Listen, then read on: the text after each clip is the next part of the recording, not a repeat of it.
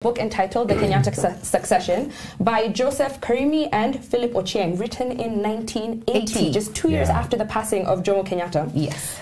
So before we get into the book, I think that it's only apt that we give a little bit of biographical history of Jomo Kenyatta. We have been working towards the state today, the himself. 41st anniversary of the passing of Jomo Kenyatta. Jomo Kenyatta was born Kamau Ngegi around 1891 and died 41 years ago today on August 22nd, 1978 at the age of 87.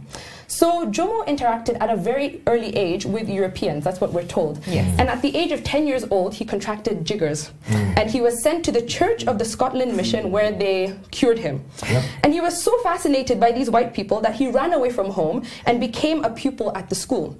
And he paid his fees by working as a houseboy. So we move fast forward, he moves to Nairobi. And in August 1914, he was baptized as John Stone Kamau. So the Muzungus wanted to give him the name John, but he said, no, I want to be known as John Stone. So that is his first official name change. There are quite a few.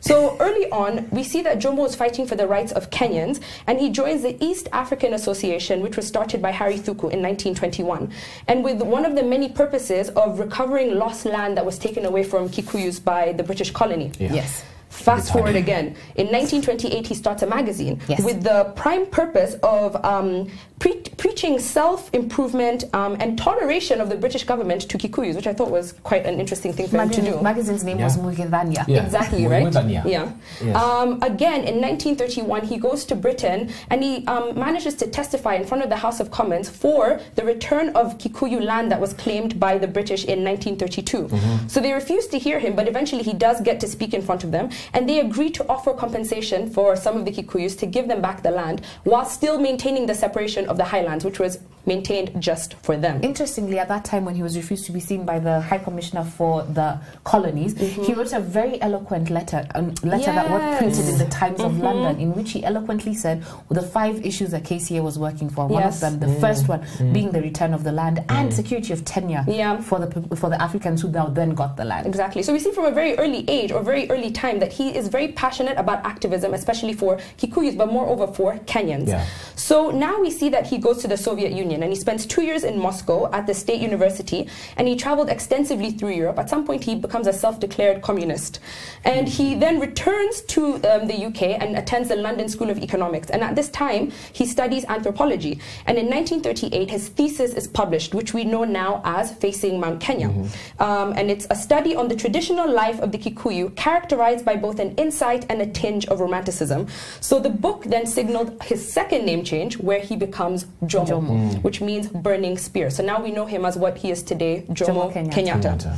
So he then returns to Kenya in 1946 and takes up leadership of the newly formed Africa Union, the Kenya Africa Union, which he had been elected as president in 1947. So then he talks about in his thesis this dangerous explosion that he anticipates is going to happen between the between the Kikuyu and the British. So in 1930 this prediction comes through and we have this eruption of the Mau Mau. Fast forward again to 1952 where he is arrested. And we told you the story yesterday. So he's arrested and he's in prison for 7 years.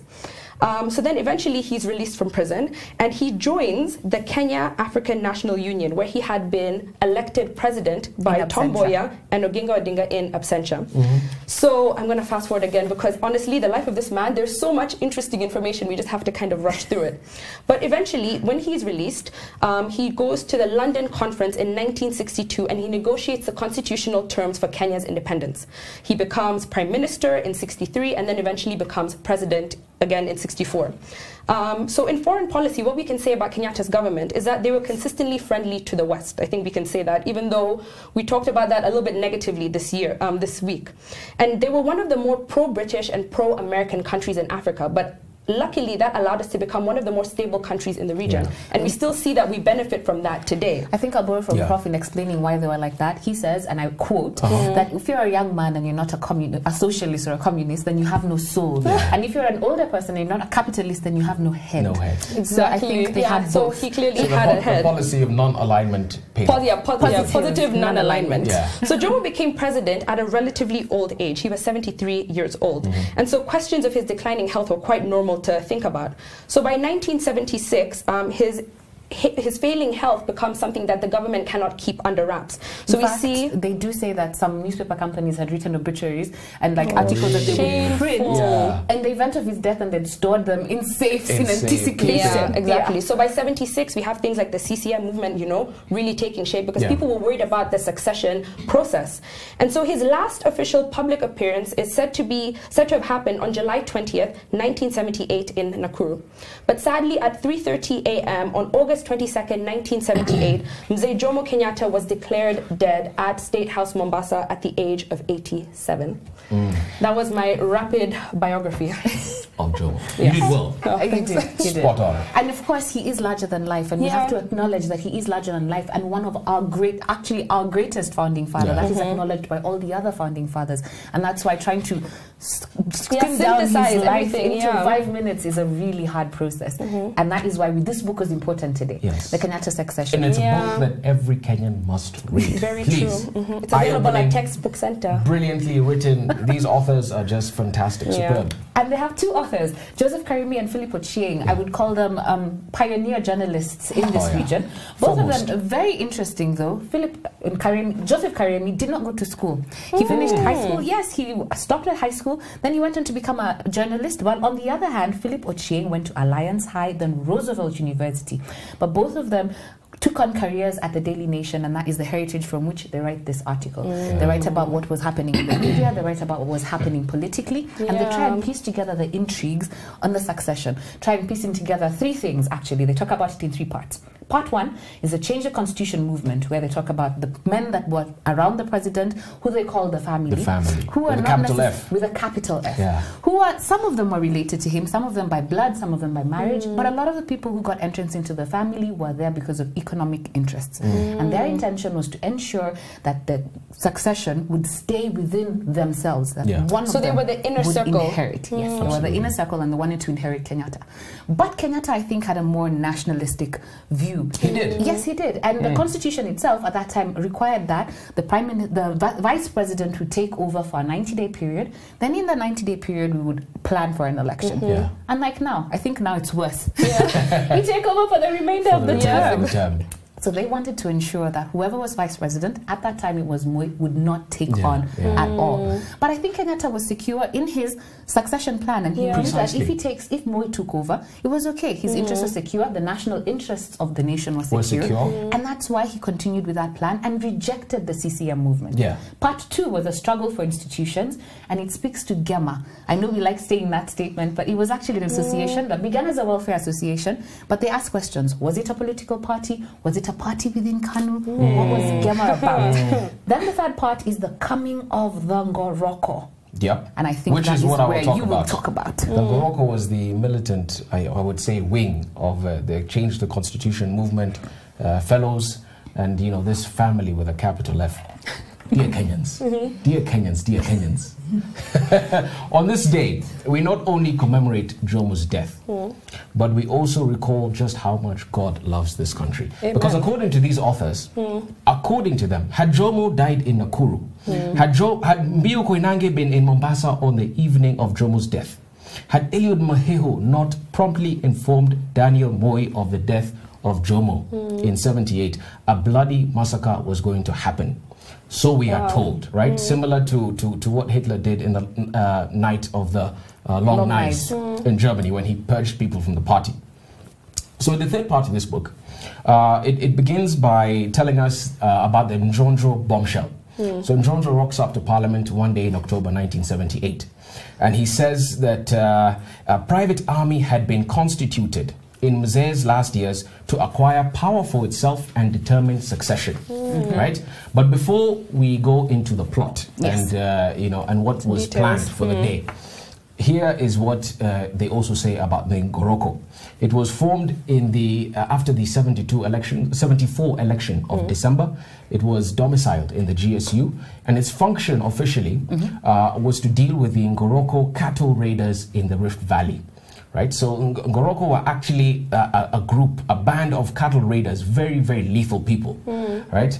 And they were officially known as the Anti-Stock Theft Police Unit. They were headed by a guy called James Ephantus Mungai. 80% of the recruits were from Kiambu. But the actual function was to ensure that the presidential motorcades never crossed the Chani River or never crossed Mai Mahiu towards Kabanet when Jomo died. Now let's get into the plot. Okay. It's a very conspiratorial plot, and I don't think it for sure it did not have the blessings of Jomo Kenyatta, because the plot was all about taking out the 15 people who Jomo had appointed to take over from him after he passed on. People like Daniel Moi, people like Mwai Kibaki, people like Gigi Karevi, the Kiriaini, Jonjo. You know, these are the people I think he really entrusted to watch over the state and to take it forward. So listen to the plot. Okay. Right? This is crazy stuff. We're listening. Right? So these guys believed that they couldn't acquire power if they hadn't taken out these 15 people. So they put those 15 people on a list. And it was supposed to be a Macbeth kind of situation.